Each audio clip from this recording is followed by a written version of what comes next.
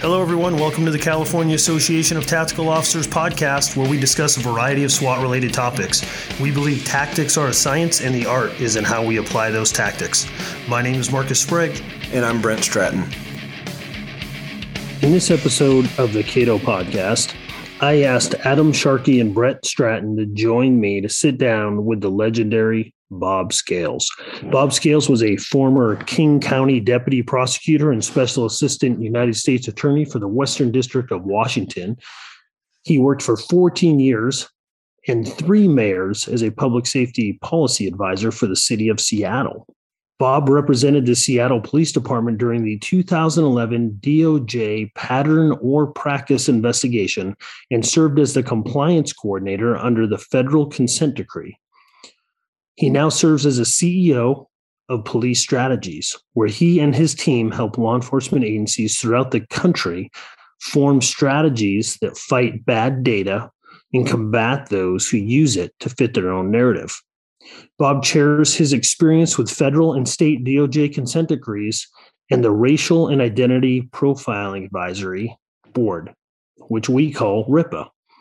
This podcast episode provides an important perspective on what you can do at any rank to recognize this battle space, avoid pitfalls, and collect better data to avoid a state or federal consent decree.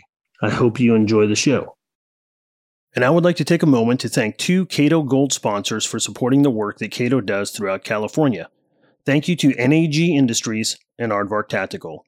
NAG Industries is a premier provider for a variety of government sales products like Vortex Optics, Garmin, Streamlight, and many other brands.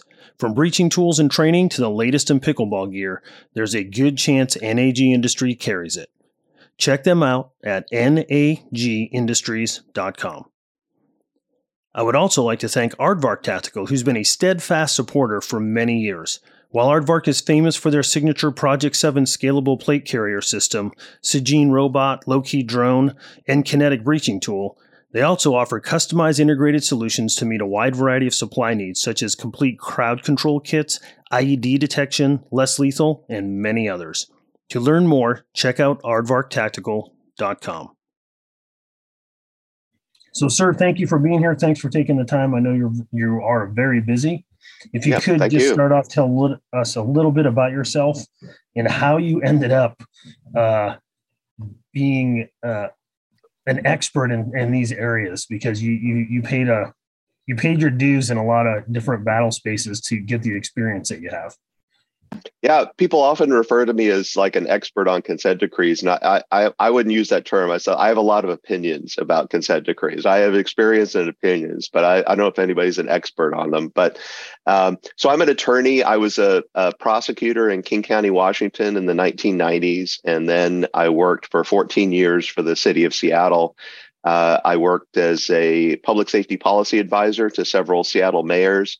And then I moved to the city attorney's office, and I was there in 2011 when the Department of Justice came in and did a pattern of practice investigation of the Seattle Police Department.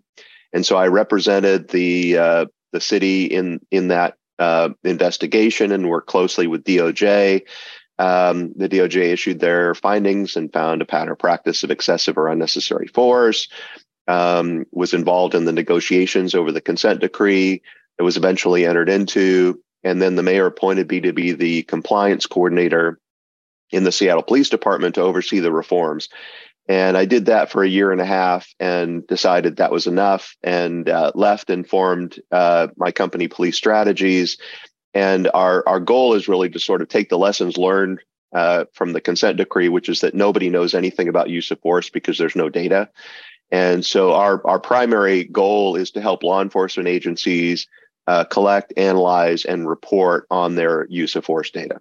Brent, does that sound familiar to you? Yeah, it does sound real familiar. And Mr. Scales, I want to just thank you so much for taking the time to come and speak with us. I know Marcus and I have listened to some of your other podcasts, and we listened to one. I can't remember what exactly it was called, but you were speaking with some Chicago cops, and they were calling you Bobby Stats, which I really thought was was really great. I got a chuckle out of that. But for those that are listening, I do think that we've seen a lot of this within our own state, right? With Assembly Bill 481, with Assembly Bill 742, and a whole host of other legislation. And lawsuits, news interviews, Guardian articles, and stipulated judgments and consent decrees from bottom all the way to the top of our state, and we're seeing it spread throughout the country. So I do think that a big portion of this is because we don't do a very good job of telling our story. I think that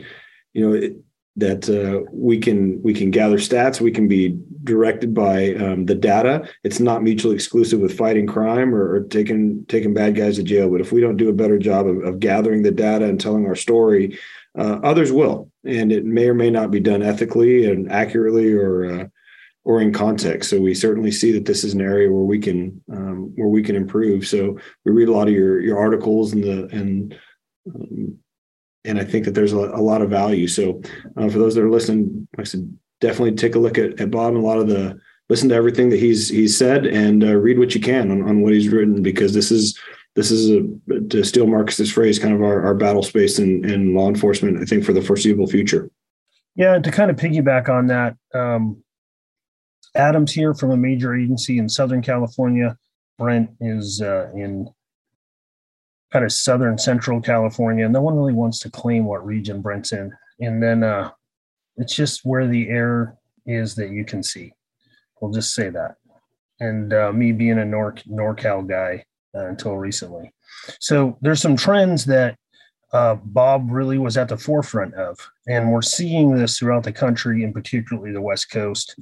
And Bob, would you like to give us a brief history lesson? Would it start with you folks up there and the consent decree kind of deal, or would it, and then kind of followed through with other data related arguments like RIPPA? Sure. So when the DOJ, I didn't know anything about consent decrees, and never, I don't know if I had even heard of them before the DOJ announced that they were going to investigate Seattle PD. And so I was in the city attorney's office, and because I'd had so much experience with Seattle PD and the mayor's office and so forth, they assigned me to essentially represent the city and the department in this investigation. So I reached out to Los Angeles because they had recently finished their consent decree and spent a lot of time, talking to the folks that worked on that consent decree, which is very different than the modern consent decrees. And I tried to find people around the country who'd had experience with consent decrees. It was really hard to find anybody who knew anything about it. So we were pretty much going into this blind. And our feeling was that there's no possible way that DOJ could find a pattern or practice of unconstitutional policing in Seattle, because Seattle was put up by the federal government and DOJ as a model police agency. I mean, we had our police chief was, before the DOJ came, was Gil Kurlikowski, who went on to become Obama's drug czar and then the head of Customs and Border Patrol. We had a 3-tier civilian oversight structure. We embraced community policing principles. We were some of the earliest adopters of de-escalation training and crisis intervention teams. I mean, we were doing pretty much everything, you could imagine in terms of, progressive policing policies and training. Seattle's a super liberal city.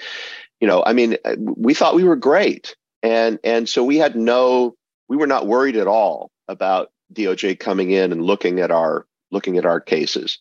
So we were an open book, and we said, sure, DOJ, you want to investigate us? Tell us what you want. So I was shipping hundreds of thousands of records. At the time, we did a lot of photocopying. There wasn't a lot of electronic stuff, but we didn't care about just whatever you want. We'll give it to you. Talk to anyone you want in the department. We're an open book. And so this went on for about 8 or 9 months. And then we didn't hear anything, right? DOJ was just, they would ask us questions and they would tell us what they wanted, but no feedback on anything. And then late one night in December, got a call from the U.S. Attorney's Office, and they said, well, we want to meet with the mayor and the police chief and the command staff at 7 p.m. tonight. And I was like, okay. So we all go over there. And then the U.S. attorney says, well, tomorrow morning at 8 a.m., we're going to do a national press conference. And Tom Perez, the head of the Civil Rights Division, is flying in to be there. And we're going to announce that you have a pattern or practice of unconstitutional policing, and you're going to have to do a consent decree. And I mean, the room like erupted. I mean, it just went crazy. I mean, it's like we couldn't believe it. And so they told us to leave, and they would talk to us after the press conference. And then, their press conference was like all their findings press conferences, where they just go through a long litany of how terrible the police department is, how they're racist and biased, and they violate people's rights routinely, et cetera, and they have to do this consent decree.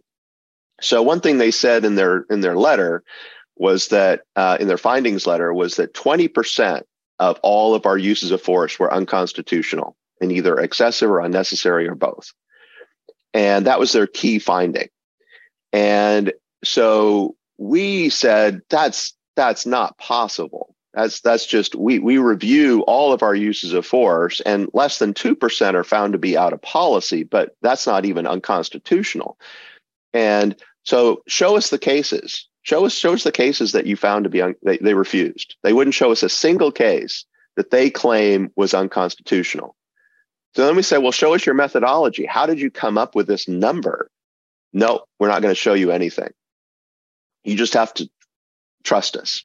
So we ended up at first saying we don't believe it. And that got a lot of, so the mayor and the police chief said, we don't believe the numbers. And that got a lot of press. And DOJ obviously didn't like that. And then DOJ wanted us to immediately sign a consent decree, and that wasn't going to happen. So, 6 months of negotiations, and what my recommendation was a strong no. They can't prove it. They have no evidence that we have a pattern or practice. Don't sign the consent decree. And if you don't, what most people don't understand is that these are not criminal investigations. These are civil. This is a civil matter. And so if you say no, if you don't sign the consent decree, then the DOJ can file a lawsuit. But if they file a lawsuit, they have to prove their case by preponderance of the evidence that you have a pattern or practice of unconstitutional policing. If they win after a trial, the worst thing that can happen to a city is a consent decree. So why are all these cities, running to sign up for consent decrees as soon as the DOJ, when there's absolutely no proof, no evidence that you have a problem? And DOJ has never been able to prove it in court anyway, and they've only had one trial. So we had 6 months of unfortunate, and the mayor and the police chief obviously didn't want to sign the consent decree, but the city council and the city attorney, who were separately elected, did. And so it became a political decision, because if the mayor didn't sign the consent decree, probably the city council president would have, and that would have created a whole other brouhaha. So we ended up by more or less default, the mayor signing the consent decree. Yeah, I've seen similar situations play out. And I think some of the logic that I've heard in other places, that you're going to spend the millions of dollars having the fight to be able to prove it. And if you win, then you don't have the stipulated judgment or consent decree. And if you lose, you've spent a couple $1 million, and now you've pushed off the inevitable. But I do agree that it doesn't seem like we've seen a whole lot of examples where they're showing those things. So I think it's wise for agencies to start to look at what you have now and what you can do to start to prepare yourself to defend against some of these criticisms and some of these allegations, and as an organization, Cato really pushes for after action reports and everything that we do when it comes to tactical environments. And I think that tactical officers are actually very well prepared for after action reports and looking at things critically within their organizations and how they can improve. And this is just another area in which we recommend that you do that.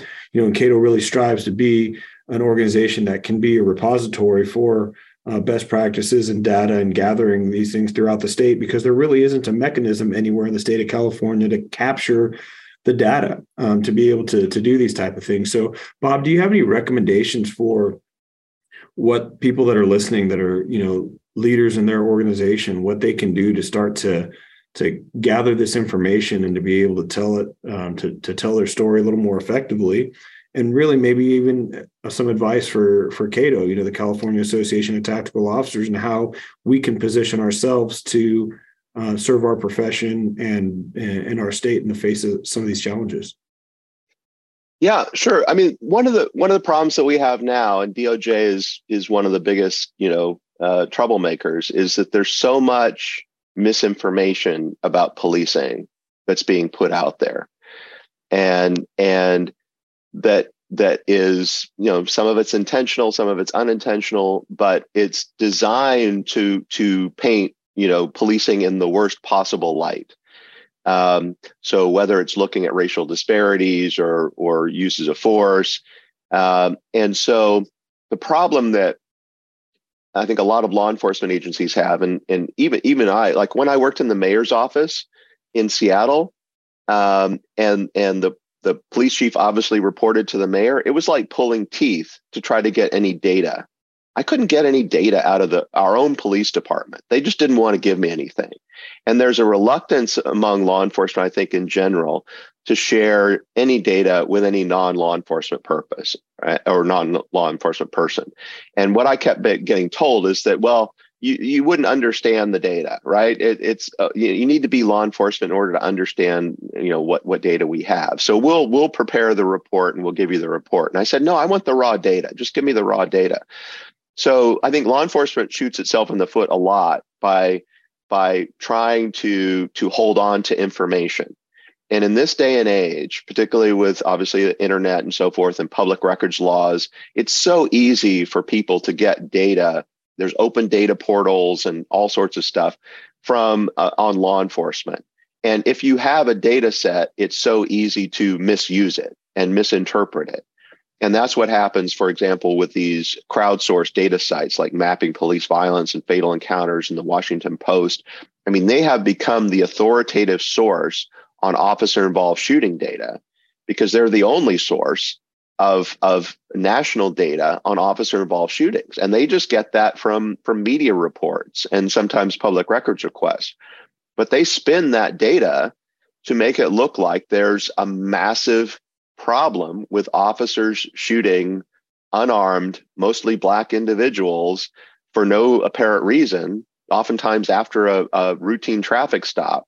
And these narratives are put out there based on the data that they're collecting from these various sources. And we know that the police departments sit on mountains of very reliable data that's just sitting in these, silos, whether it's your CAT RMS system or some specialized database, and that could be used to both inform and educate the public and defend law enforcement agencies from, unfair and unfounded accusations of misconduct. And yet so rarely do agencies take the time and effort to access and analyze and distribute that information to the public. And sometimes one of the trends I'm seeing is a lot of agencies now are simply dumping, raw data on their open data portals. And the only people who are going to do that or access that are activists and people like me who are geeks and just want to look at the data and see what we can find. But they're not going to report it fairly or analyze it fairly and so forth. So it's not just making the raw data available to the public. You have to be able to interpret and explain it to people and present it in a format that is easily digestible. I think I agree 100% with where you are. It's just that is not something that cops are normally are known for being able to do, being academic and being a data and capturing it. I know, it's going to take some time to be able to build that competence and that confidence with it. So I certainly agree that that's something that we need to get better at. And like I said, not just dumping the data, but being able to tell it and tell our story. And I agree that data requires context. And I do think more agencies are getting to the point where they're comfortable collecting it. But I haven't seen a lot that are doing well at being able to put it in context, to be able to explain it, and to be able to put it in a way that makes sense. Because again, if we don't do that, somebody else is going to. One thing, just to piggyback on that comment, one of the things that I always encourage law enforcement agencies to do is, wherever possible, create partnerships with local colleges and universities, particularly if they have a criminal justice department. Because you do need, it's unrealistic to expect, police officers to have academic degrees in statistics and be able to present graphs and charts and stuff and analyze all the data that you have. But there are a lot of criminal justice programs out there, and a lot of grad students that would just die at the chance to have access to data like this, and for both their own research and to help departments understand it as well. The caveat to that is that you also have people in academia who also have political agendas, and so you have to be careful about who you select, and you want to select somebody like, if you go to right now, public health is writing a lot of articles about policing data, saying police violence is a public health problem and we have to stop it. Sociology departments tend to be more sort of biased in terms of how they view the data. But in general, criminal justice departments, because that's their focus, they tend to be more neutral and academic focus and less bias in the reporting of the data. And so being able to create those kind of partnerships will really help you. And you can do that for free. You don't have to hire a consultant or anything else. And so I try to encourage agencies to do that whenever possible. And particularly if it's a local or regional university, that helps as well. So I think you bring up so many good points here. I'd like to just kind of touch on a couple of things. So what kind of data do you think is used the most, both in DOJ oversight or in, I guess, activist purposes or causes? What do they look at most? Are they looking at use of force? Are they looking at disparities? Looking at stop data? What are the things that we should be most familiar with? And maybe you want to touch on the idea of benchmarking and how that kind of plays into that. Just the real fundamentals for someone who has no idea what we're talking about. How do they get started in at least getting familiar with some of these things? Yeah, so I would say the two most common sort of data sets that I see used by the media and activist groups and DOJ are stops and uses of force. And so stops, whether it's pedestrian stops or traffic stops, are generally seen as high discretion by officers, particularly traffic stops.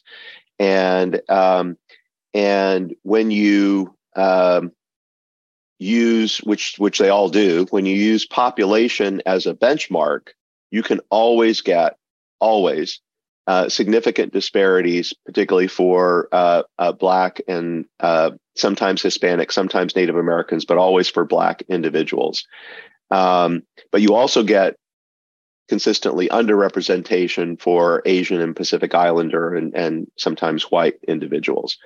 So looking at stop data compared to the population will always produce the disparities that the activists and DOJ are looking for. So it's an easy, and the typical headline is that Black drivers are 5 times more likely than white drivers to be stopped in the city of whatever. And you see those headlines all the time. The other big data point are uses of force, and typically, because we don't have data on really comprehensive data on less lethal uses of force, the conversation tends to focus on these crowdsourced databases that have officer-involved shootings that involve a death. And so that's about 1,100 incidents a year nationally.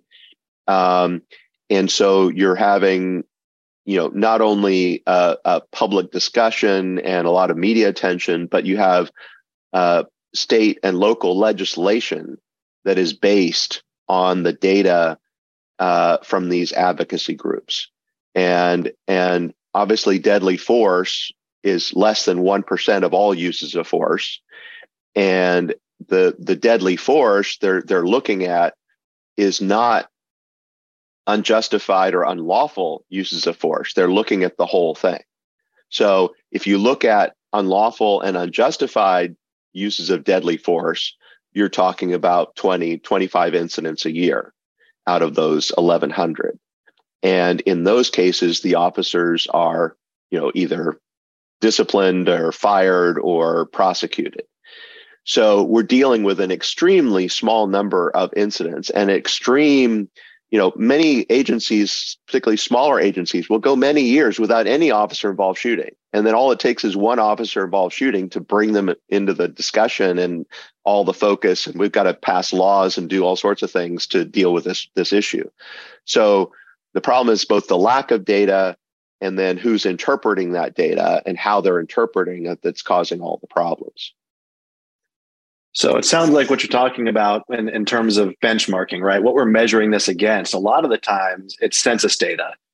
The stops do not match up with the census data, but it may match up with other indicators, right? There's a difference between, crime does not affect communities the same. Homelessness doesn't affect communities the same. Mental illness may not affect communities the same. There's other social, economic, cultural, geographic factors that may play into why there's disparities. And, some of the literature, actually most of the literature, says that disparity does not equal discrimination. But a lot of the times you see groups trying to draw that link saying, well, because there's a disparity, a difference in the numbers benchmarked against census data, then that clearly is an indicator of discrimination. But every report I've read, there's always some sort of caveat in that report that says disparity doesn't mean discrimination, but then you've got 80, 100, 200 pages that suggests otherwise. That kind of leads the reader down a different road. Well, and one of the biggest problems, sort of getting into consent decrees, is that this is what DOJ says explicitly, is that disparities in policing data with the population is discrimination. That is evidence of discrimination. It is proof of discrimination. I looked at the Minneapolis PD findings letter from DOJ, which is very similar to the Louisville, which is similar to most other DOJ findings letters. And one of their findings is that Minneapolis PD unlawfully discriminates against Black and Native American people when enforcing the law. All right, so this is a graphic from the DOJ findings letter. So what they do is they look at per capita rates of stops of white people compared to stops of Black people and Native American people, adjusted for population shares.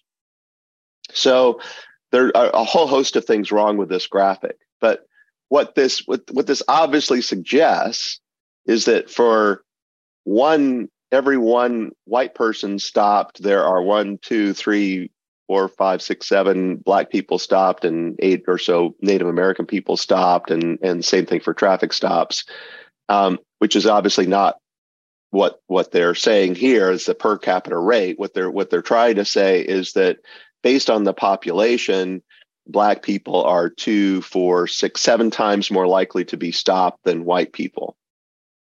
But based on these population benchmarks, DOJ is saying that this is evidence of bias policing, racial profile, discrimination by Minneapolis police officers. And they use city census population as the benchmark. So let's just look at traffic stops, for example. So a benchmark is what we would, we're saying if there was not discrimination, right? If there was no discrimination, then if we have a good benchmark, then our stop should match our benchmark, right? That's the goal. So is population a good benchmark? Well, number one, if you use city population as a benchmark, it assumes that only Minneapolis residents are stopped by Minneapolis police. Well, obviously, there are people that come into Minneapolis from outside of Minneapolis that are not part of the census population, but are stopped by the police. You'll have tourists and commuters and whatnot. So that throws it out right there, but there's more problems. It also assumes for traffic stops that everyone in the city has a driver's license. Even children under 10 have driver's license, and because they're part of the population, right? So you're using population as a benchmark to measure this disparity. and the children under 10 are in your population, and yet there's no way they can possibly have a driver's license and drive a car. You also have to assume that everyone in the city has access to a car, right? Because your population is your benchmark. And you have to assume that everyone drives the same amount, regardless of their age, race, gender, income, whatever. It matches the driving population matches your resident population. And it also assumes that everyone violates the law at the same rate. So, because everyone in the city is equally likely to be stopped in a traffic stop by Minneapolis police. And this disparity, therefore, is only due to bias by the police. So you have to make all these assumptions. So if all these assumptions were true and police randomly stop people, then we would expect the numbers to match up. But obviously, none of these assumptions are true. So it's just a ludicrous way, but it produces the results that DOJ wants because they want to find a pattern or practice of discrimination. And so they use this data. They do the similar thing with use of force. So they compare, this is just so crazy to me. They compare use of force to the population. So again, you have to make so many assumptions that basically everybody in the city is equally likely to be stopped, arrested, and resist arrest.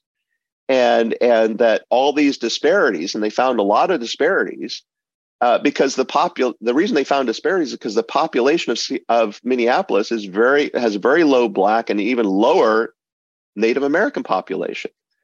And here's the actual. So Minneapolis PD actually publishes their use of force data on their website. And in 2022, there were 250 white individuals that had force used against them, 620 Black individuals, 57 Native Americans, 4 Asian, and 1 Pacific Islander.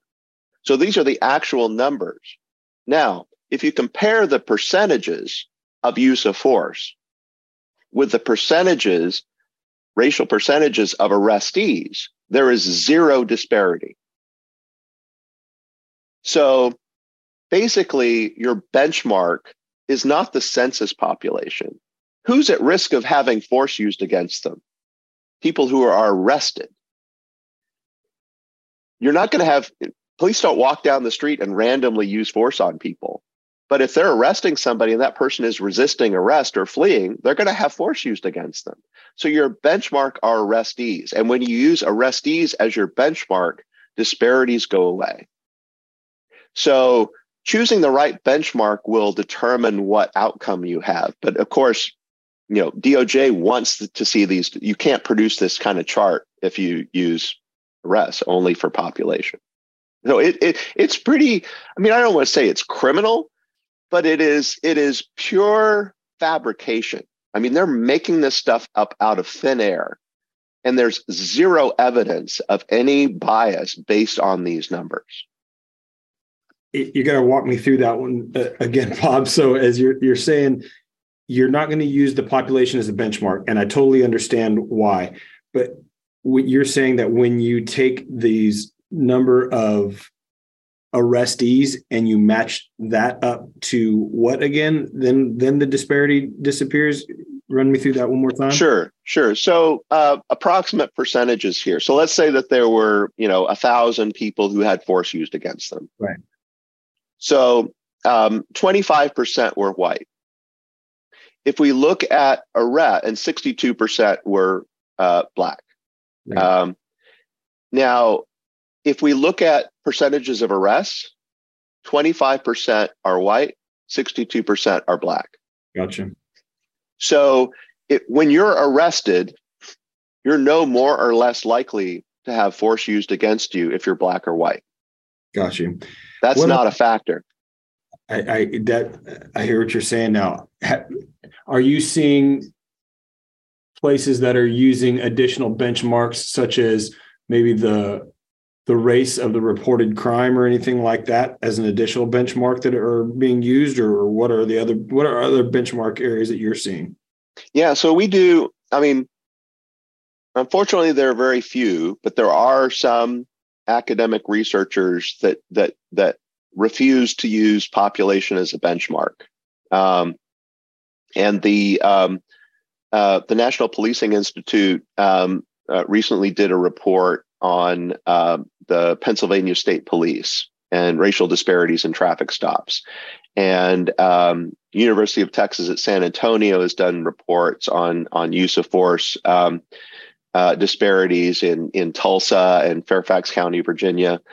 And they don't use population as a benchmark, and they explain all the reasons why. And so they use these alternative benchmarks, which are much better. So depending on what you're measuring, you're going to have a different benchmark. So for example, for uses of force, the population at risk of having force used against them are arrestees, right? You're not going to have force used against you unless an officer is trying to take you into custody. So then what is the appropriate benchmark for arrestees? Well, you're not going to be arrested unless you're suspected of committing a crime. So what's a good benchmark for crime suspects? Well, reported crime suspects from the community. So we see a similar pattern where if 25% of your arrests were white suspects, then we would expect to see 25% of all reported crime suspects be white. And we do. We see that when you pick the proper benchmark, the racial disparities go away entirely or drop dramatically. And this makes sense because the police are not randomly going out there and stopping and arresting and using force on people. And using population as a benchmark assumes that police just randomly do their thing. Police are responding to calls for service and complaints from the community. They're looking for people that the community is saying committed crimes. And so we would expect the racial makeup of your arrestees to mirror the racial makeup of reported crime suspects. And that's what we see in every jurisdiction we've looked at. I think as you're saying that, it's jogging some additional thoughts. Then it would also be important for an agency to measure what percentage of their use of force is self-initiated versus dispatch calls for service. And I would imagine that the extreme majority of the uses of force are going to be in response to dispatched calls for service. So then if you're then tracking what the reported race is there, that's also going to match up to your use of force numbers, which is going to match up to your arrestee data, which is going to show greater consistency all the way across the board. And again, is going to be more accurate than the population benchmarking. Yeah, absolutely. I mean, you have to look at other factors as well. And one of those factors is whether the officer is responding to a dispatch call for service or they're making an officer-initiated stop. You also have to look at, well, what is the crime involved? I mean, there's a big difference between making a felony arrest for an armed robbery and making a stop for a taillight out. And the other thing that we've found in the data is that where officers have the least amount of discretion is where you see the largest racial disparities. And where the officers have the most amount of discretion is where you see the lowest racial disparities. Now, if those racial disparities were caused by officer bias, you would expect the reverse to be true. And so when we look at arrests for violent crimes, very large racial disparities for Black suspects compared to the population. So Black suspects are, I mean, if you look at homicides, for example, more than 56% of homicides in the United States are Black suspects, even though they only make up 14 to 15% of the population. So there's a huge disparity there with the population. But if you look at stops for minor traffic infractions, there are still racial disparities, but they're extremely small compared to the racial disparities for violent felonies. So the data doesn't support the notion that these racial disparities are driven by officer bias. It's the opposite. There's other things going on in our society that are driving these racial disparities. And it's not the police just randomly stopping Black people for no good reason and trying to arrest them for a crime.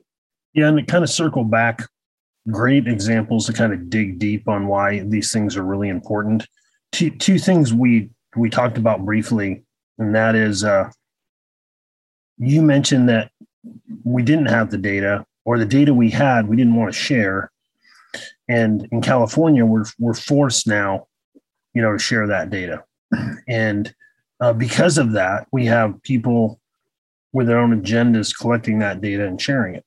That's throughout our profession, no matter where you go, is we're horrible at embracing that and then partnering with, again, it's a theme for Cato here. We can't have academics telling us what to do if they're not involved with the practitioner part, but we can't have practitioners not doing the academic work either.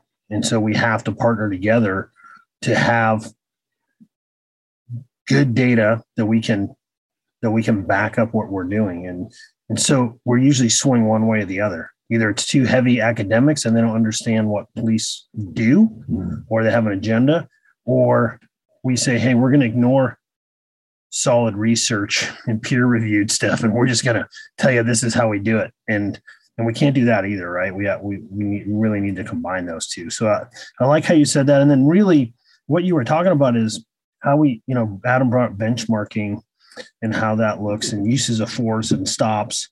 And that's really, I guess, and correct me if this is one of the most successful ways you can defend accusations, is by explaining that.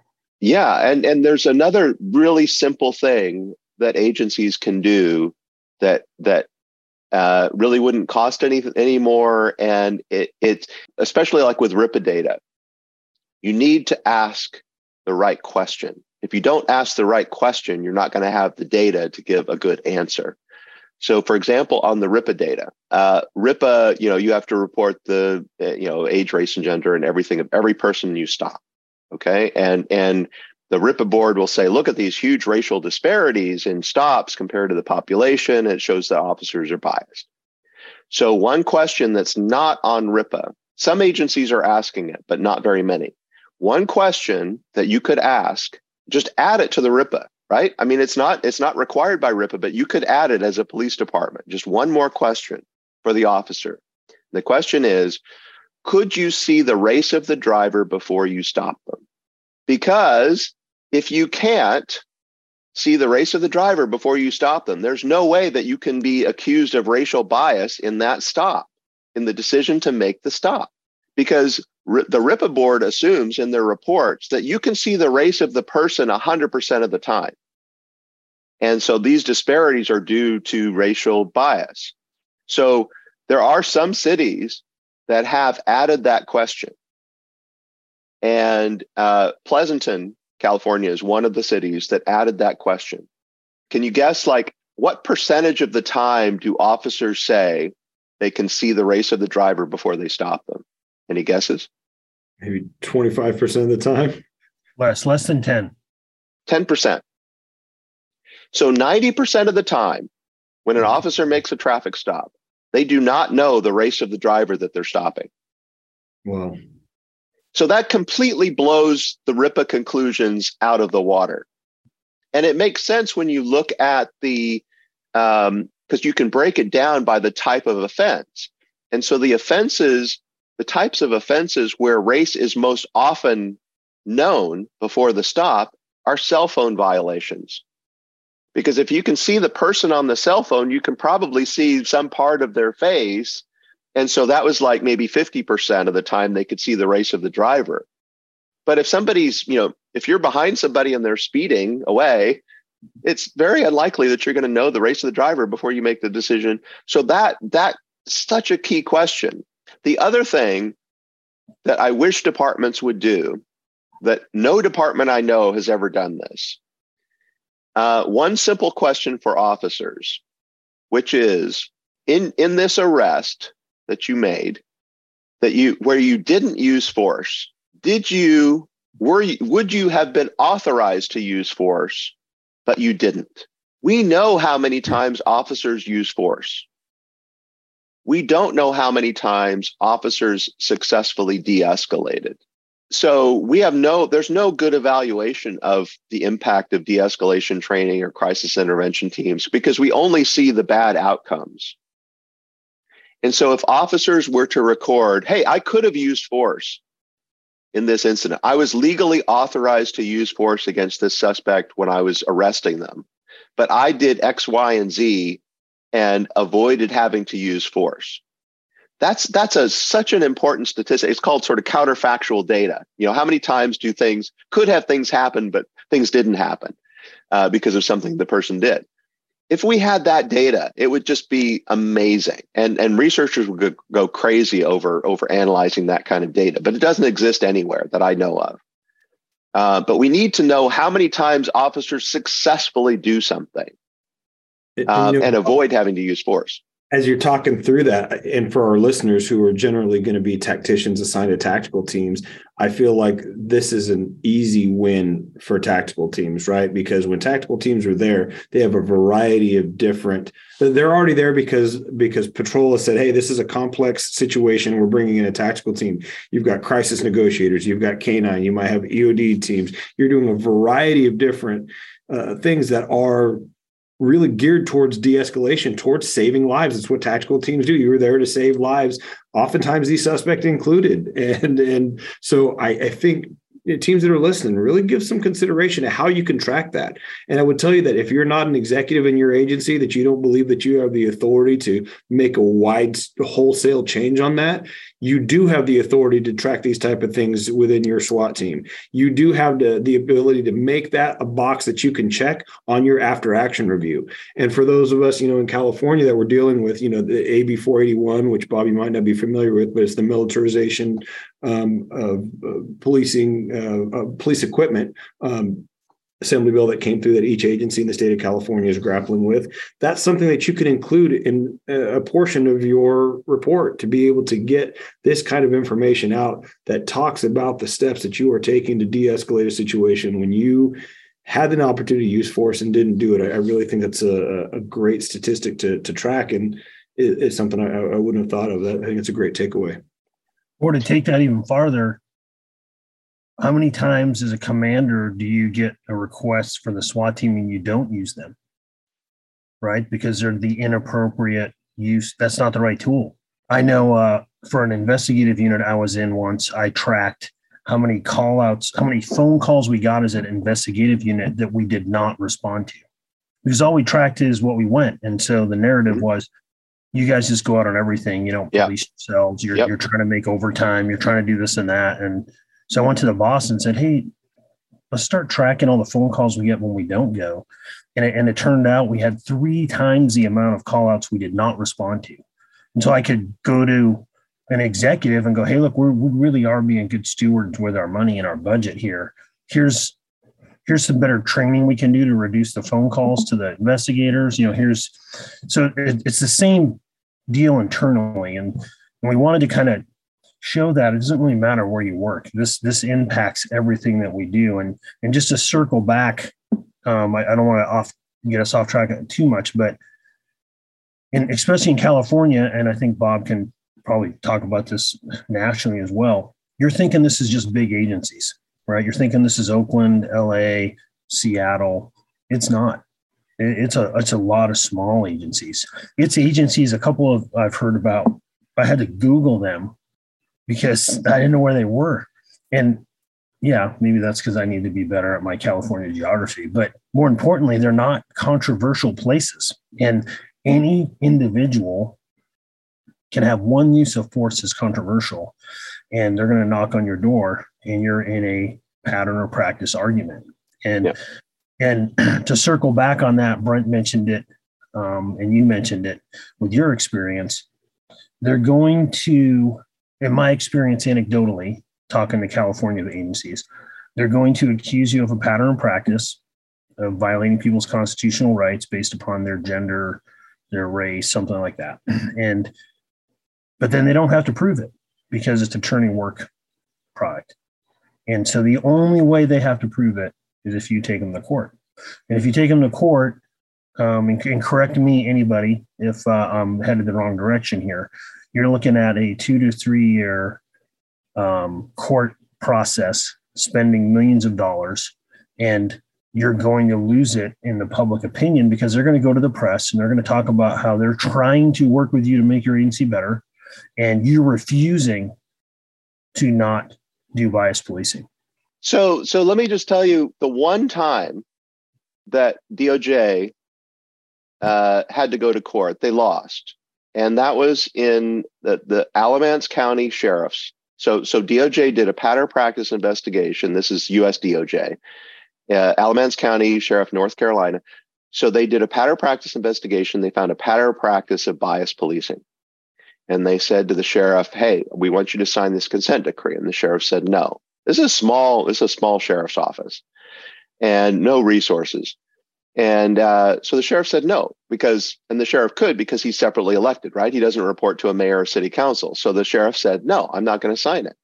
So this is the only time. So DOJ went to court with all their massive, all their lawyers, all their experts, everything else. They went to federal court, and the sheriff hired, he didn't have any money. He didn't have any resources to call on. So he hired a buddy of his who was a former county attorney to represent him.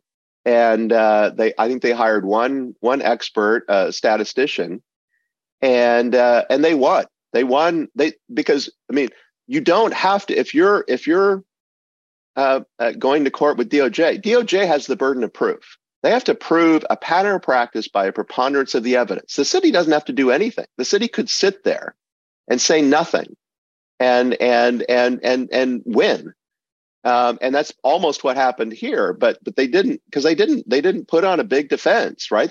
All you got to do is poke holes. It's like any defense attorney in a criminal trial, just poke holes in whatever evidence the DOJ presents.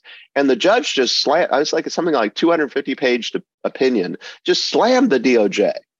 It's like they had nothing. They had absolutely nothing. It was a bluff. And they thought that they could overwhelm the county, and they lost. And then, and so it doesn't take a long time, and it wouldn't cost you any more money, certainly a lot less than a monitor would cost. And again, if you go to court and lose, the worst thing that can happen to you is the consent decree that the DOJ wants you to sign in the first place. So essentially, even if you lose, you're delaying having to pay all those costs for a year or so. So it's actually, and that this is what frustrates me so much, because, only little Alamance County was the only one that ever said no to DOJ, and all these other big cities that have much more to lose just willingly sign up as soon as they can and get the ball rolling and hire their monitor, et cetera. And that's all political pressure and media pressure. And that's why DOJ does national press conferences. And that's why they slam the department and just drag them through the mud, is because they have to put that pressure on them to sign the agreement. And DOJ is terrified of going to court. And they know they don't have anything. That's why their findings letter don't only have anecdotal stories, and they refuse to show their work because they don't have anything. It's a bluff. Since I'm retired, I'll speak for the two folks that are still working for their communities. But they're bullying politicians and people that have to get reelected. And if an agency that the public feels is the safeguard for all these horrible things they've heard about in the history of law enforcement says your agency is racist or biased or using force inappropriately, and you're the politician that says, no, that's not true, and you're going to get reelected again. And so that kind of leads to a strategy I wanted to ask you about, and that is, what are some successful tools you've seen agencies use to educate the public on the ramifications of these agreements and or stipulated judgments? And most of this stuff is going to happen behind county council doors or city council doors. It's not really open to the public, but there are some strategies in educating the public on what these really look like. And you started off with, hey, you need to be able to tell your own story, and you need to have accurate data. And when people use the wrong benchmarks, you need to be smart enough to tell them why that is. But what are some other things you've seen in your experience at work? one of the challenges with DOJ consent decrees is that there's no possible way to avoid a DOJ investigation. You can be the best department, you can be squeaky clean, and all it takes is one incident. If you look at most of the major consent decrees, they were all based on one high-profile incident. George Floyd in Minneapolis, Breonna Taylor in Louisville, Freddie Gray in Baltimore, Michael Brown in Ferguson. If your department does anything to catch the DOJ's attention and make national news, you are at risk of a pattern or practice investigation. And DOJ has zero standards on how they go about choosing which agencies to investigate. It's not like you meet at some kind of threshold. It's all 100% political. So there's really nothing you can do to avoid an investigation. And once they investigate, they will find a pattern or practice. Whether or not you have one or not, they'll find a pattern of practice. So your only defense really is to have your own, be familiar enough with your own data and know when they're just making stuff up. Like in Seattle, we knew that they were wrong, and we knew that what they were saying wasn't true about our use of force, but we had a stack of use of force report forms that were handwritten. And we didn't have, it would have taken us months to have gone through all that, built a database, hired an expert, everything else. And so if you're not ready, you have to be ready to defend yourself if the time comes where you have to defend yourself. And then you also have to have the political courage to say no. And no chief has ever signed a consent decree. It's the mayor who signs the consent decree. So you have to be able to educate your city councils and your mayors on what is actually happening in your department. And you have to make them comfortable that, hey, we don't have the problems that DOJ says we have. And my department has the data to back that up. So you've got to be proactive in that sense, but there's nothing you can do to prevent DOJ from doing what they're going to do. One of the trends we're seeing, Bob, you mentioned it actually earlier, in agencies, rather than waiting for these kind of agreements, are going into constitutional policing models where they hire their own monitors. And so they have someone that works for the county council or the city manager's office versus the police agency that independently reviews their use of force investigations and how they're doing their IAs or whatever the issue might be, and independently reports if we're being good stewards and we're auditing ourselves appropriately. And that kind of sounds like kind of what you started your career doing. And I'm seeing that in California where they're like, hey, let's not wait for this to come to our shop. Let's find somebody that understands what we do, but has that kind of blend like you do with the law and the experience with law enforcement. And let's have them come in and just audit everything that we're doing and make sure we're doing it the right way. How's that looking across the country? I know in California and the West Coast, it seems to be growing. What have you seen across the nation in that? Yeah, I mean, I think any kind of both sort of civilian oversight in general, but also having some kind of auditor or independent sort of oversight body is a good thing. I mean, sometimes it can get very tense. Sometimes you can get sort of an activist in those positions, and it doesn't sort of go very well. But I think in general, it's good to have as many eyes on what you're doing as possible, and to be able to look at your data from various perspectives, and to be able to push back on things and make departments think more about what they're doing. And it's like, oh, we've always done it this way, and we haven't done it. Maybe there's a reason we want to do it a different way, and there's concerns raised about this.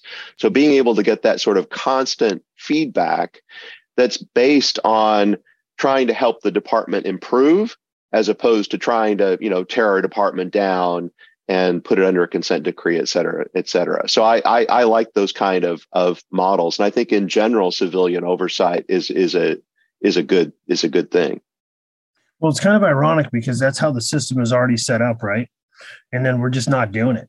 So we have city council and a mayor and a city manager that we're supposed to educate and report to regularly. Yeah. And then we don't, and they don't get involved.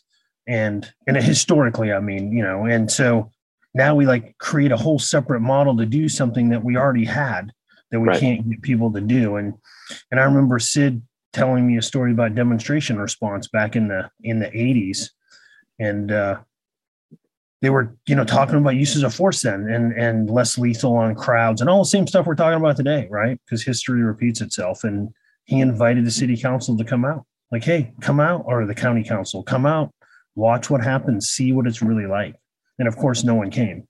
And, see that it's not always peaceful protesters, right? It's not always, there are people that exercise their rights and we're there to make sure they can. But there's also, criminals in there doing acts that we need to deal with. So it's very interesting that we've got this model. And I think that's probably the model of the future, because it kind of adds the structural support to what we already should have been doing with county councils and city councils. And that is forcing us to interact and educate the people that we work for on what we do. And then also making sure that we're accountable with the resources that they give us.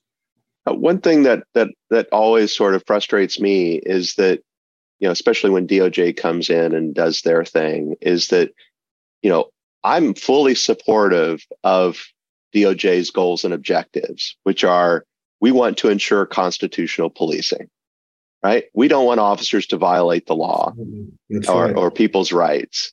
Right. And every sheriff, every police chief, every officer I've ever talked to has said, nobody says, oh, I just want to go out and violate people's rights today and bust some heads and da-da-da-da. No, everybody wants the same thing.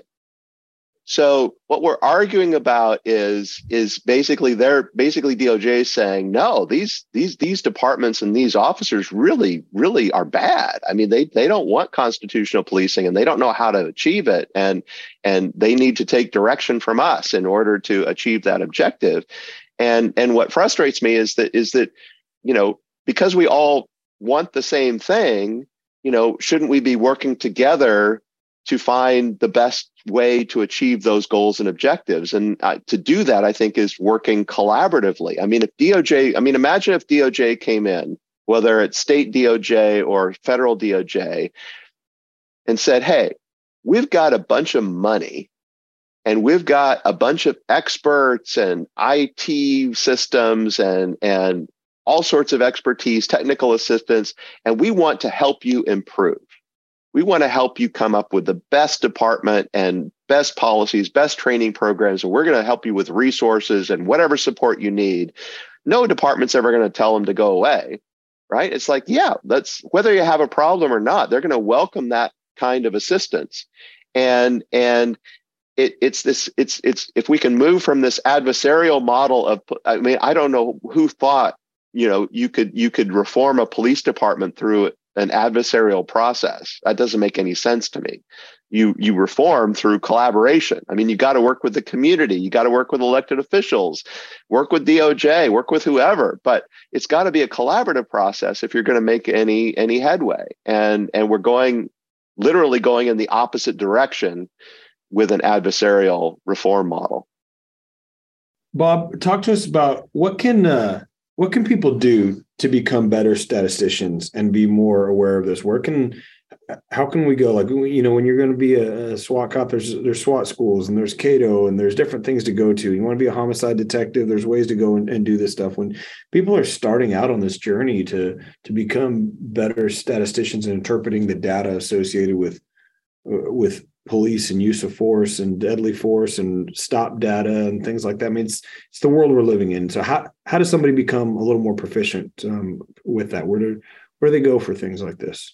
Yeah, again, it's the best sources of information are really your criminal justice, departments at universities and colleges. And this is their focus, right? Their focus is on criminal justice data. That's their bread and butter. And they're the ones that publish the bulk of, peer-reviewed journal articles and do the bulk of the research on policing and jails and courts and prosecutors and the whole system. and they're a very underutilized resource, I think. And people tend to focus on what the activists think and what the activists say and what the media thinks and what the media says about police, and ignore the experts. DOJ completely ignores the experts. They, in their consent decrees, they will say, if you look at both Minneapolis and Louisville findings letter, they will say, oh, we use dozens of experts in policing and statistics and criminal justice and but they will never name a single one of them, right? And there's no way to check, what they did, who they are, what their qualifications are, experience, or how they did their work, what their methodology was.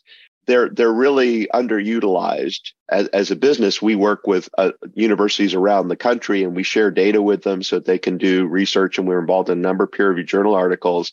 They're just a fantastic resource. And the great thing about it is because they're, universities, they're oftentimes willing to work. Their payment is getting access to the data because that helps them do their research. And they love to work with police departments. I mean, that's just a dream for them.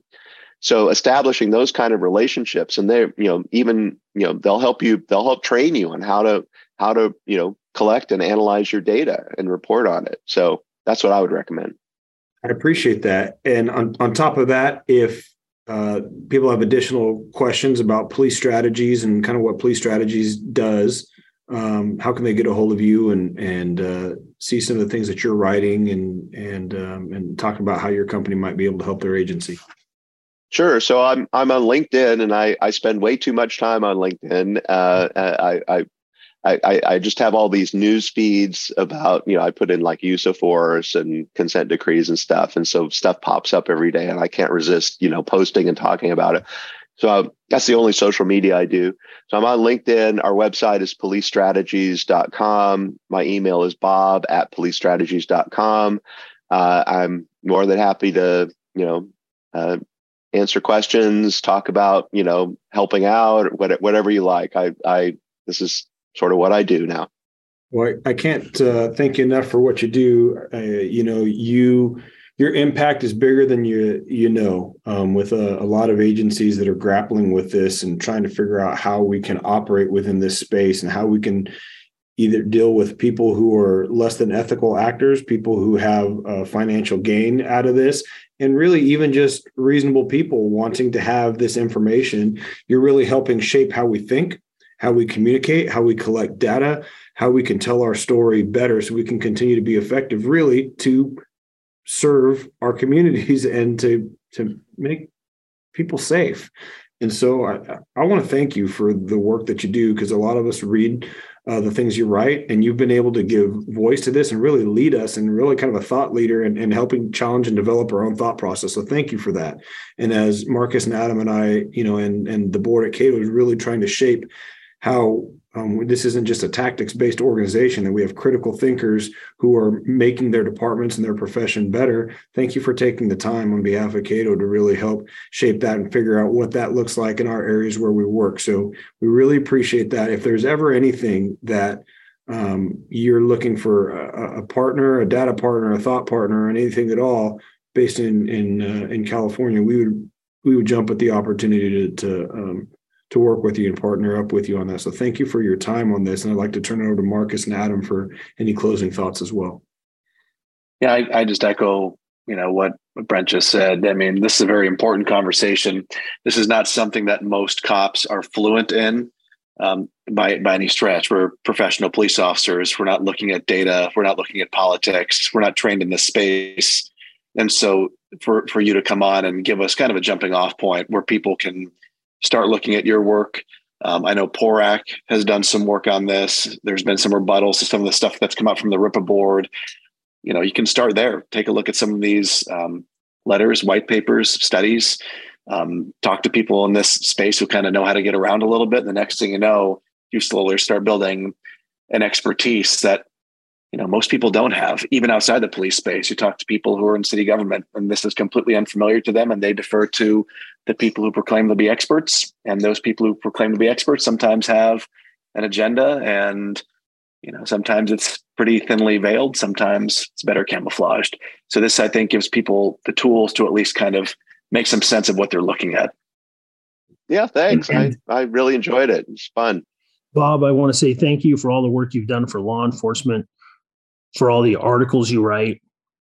If you get a chance, please follow Bob on LinkedIn. Check out his website. You never know who you help, because at any given time, one use of force incident can bring federal or state Department of Justice investigation and pattern or practices into your agency. Thank you for listening to the Cato Podcast. To become a member of Cato, check out our website at catotraining.org. If you have a topic suggestion, please send them to podcast@catotraining.org. If you enjoyed the show, please share it with a friend and rate us on the platform of your choice.